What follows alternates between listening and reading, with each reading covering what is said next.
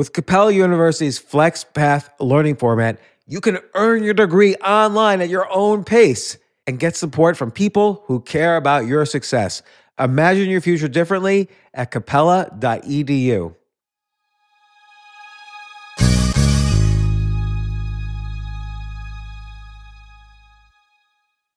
Hop, hop, hooray! Nordstrom Rack's got sweet deals on everything Easter, which is Sunday, March 31st. Get to Nordstrom Rack now and save on Kate Spade New York, Too Faced, Steve Madden, Calvin Klein, and more from just $30. Score great brands and great prices on Easter looks for everyone, plus spring decor, gifts, and all kinds of deliciousness.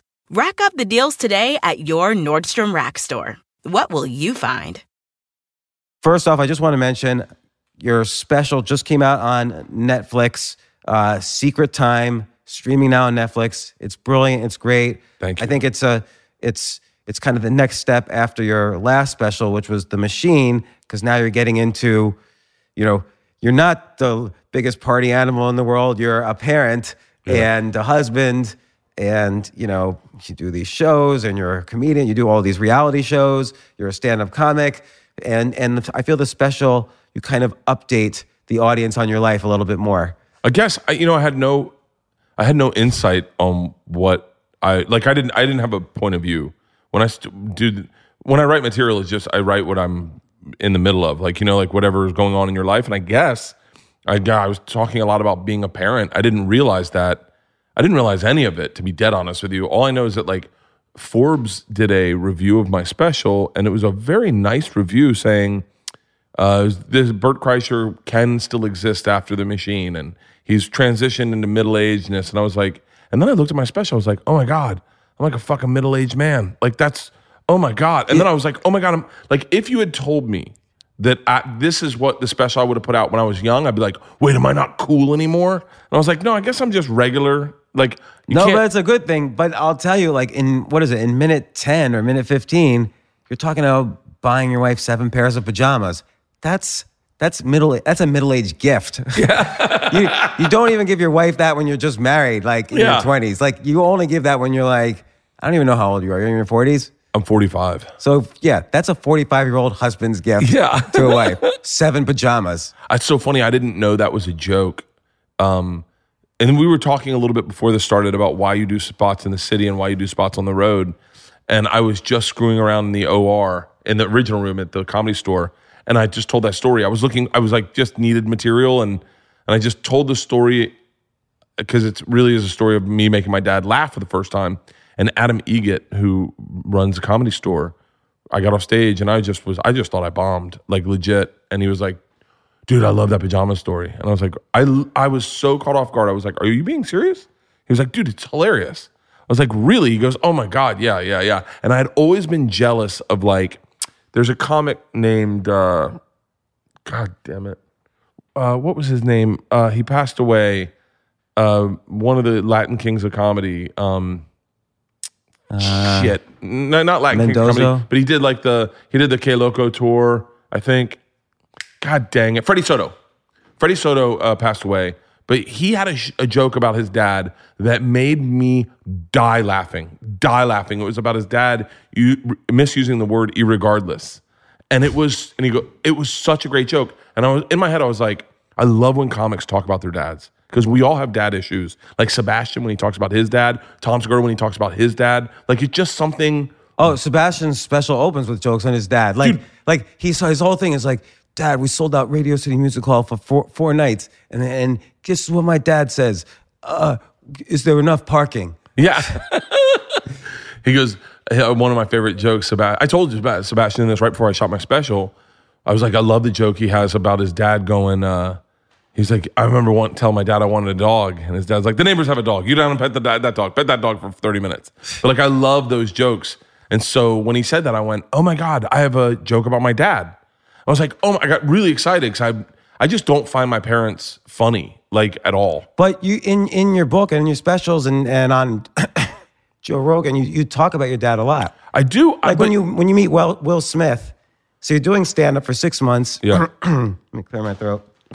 Oh, I'll take another double Tito's and soda if anyone's wondering. In a big glass like this. Lots of ice.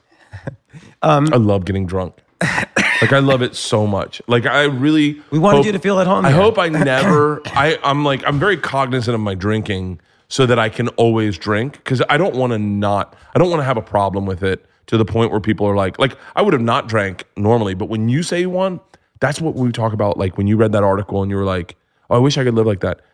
That is one of my biggest problems. When you said, oh, I want a vodka, I was just going to have a beer and sip it. But when you said, I'll take a vodka tonic, my tits get loose and I get like excited and I go, oh, nice. Oh, we can have a cocktail. Oh, the park's right there. Oh my God. Oh, I'm going to get a steak tonight. Oh, I get excited about life. Okay, but what if you find out you have a drinking problem? Well, I probably do, but like won't it affect in the long term, your long-term health, your ability? Well, that's why I say I'm very cognizant of it, is that I don't drink at home. Like Really? when I'm in LA, I don't drink at home.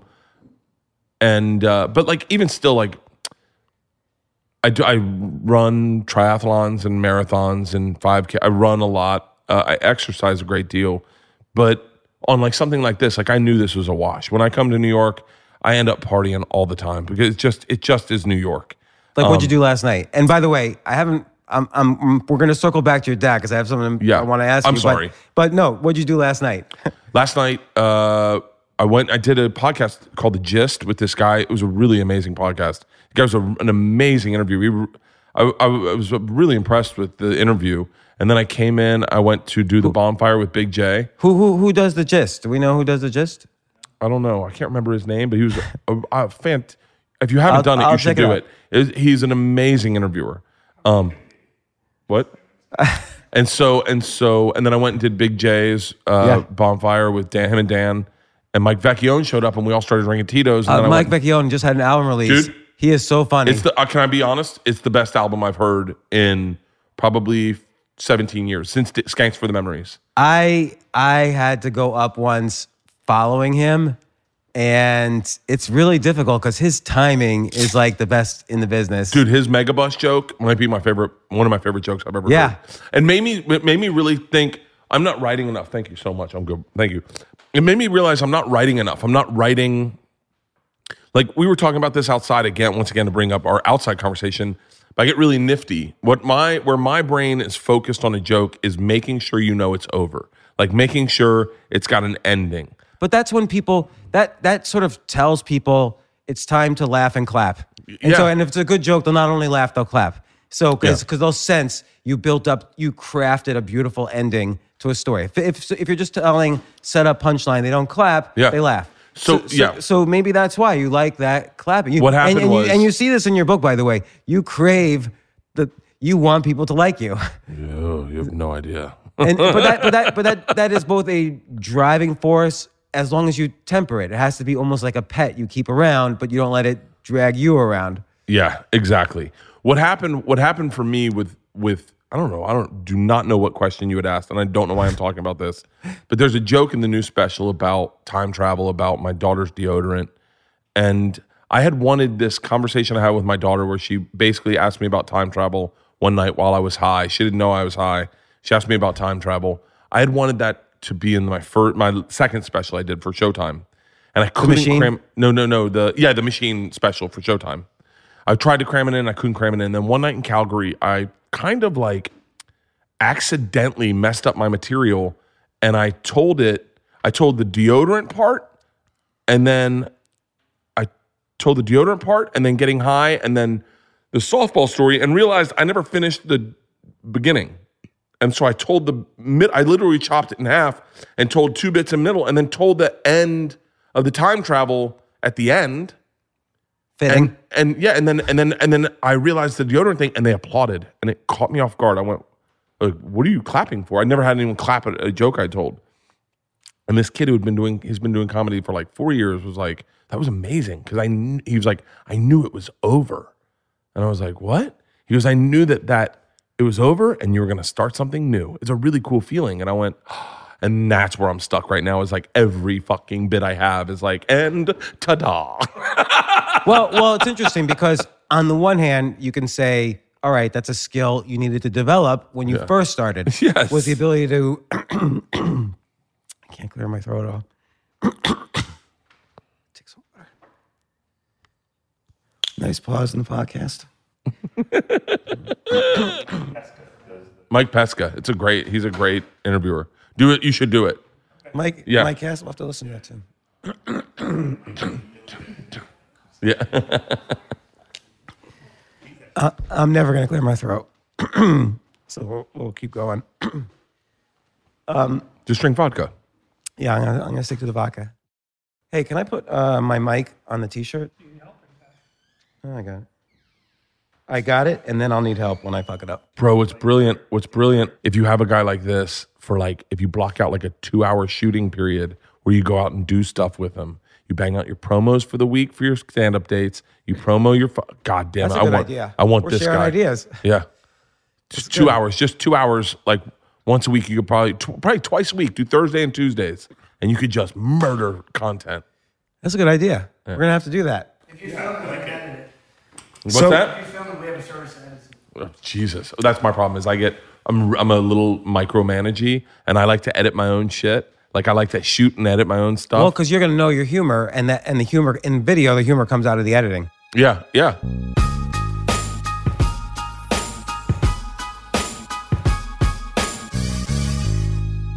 Hey, don't leave so fast. Before you go, don't forget to claim your free copy of my free ebook called Fact Me, where I share with you my answers to a range of questions on business, coming up with ideas, getting unstuck, Bitcoin, and more.